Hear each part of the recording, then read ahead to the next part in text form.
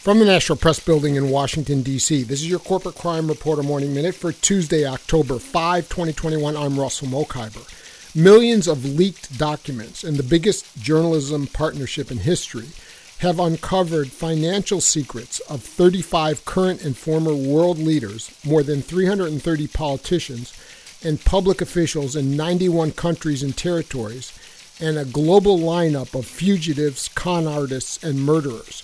The secret documents expose offshore dealings of the King of Jordan, the presidents of Ukraine, Kenya, and Ecuador, the Prime Minister of the Czech Republic, and former British Prime Minister Tony Blair. The files also detail financial activities of Russian President Vladimir Putin's unofficial Ministry of Propaganda and more than 130 billionaires from Russia, the United States, Turkey, and other nations. For the Corporate Crime Reporter, I'm Russell Mokhiber.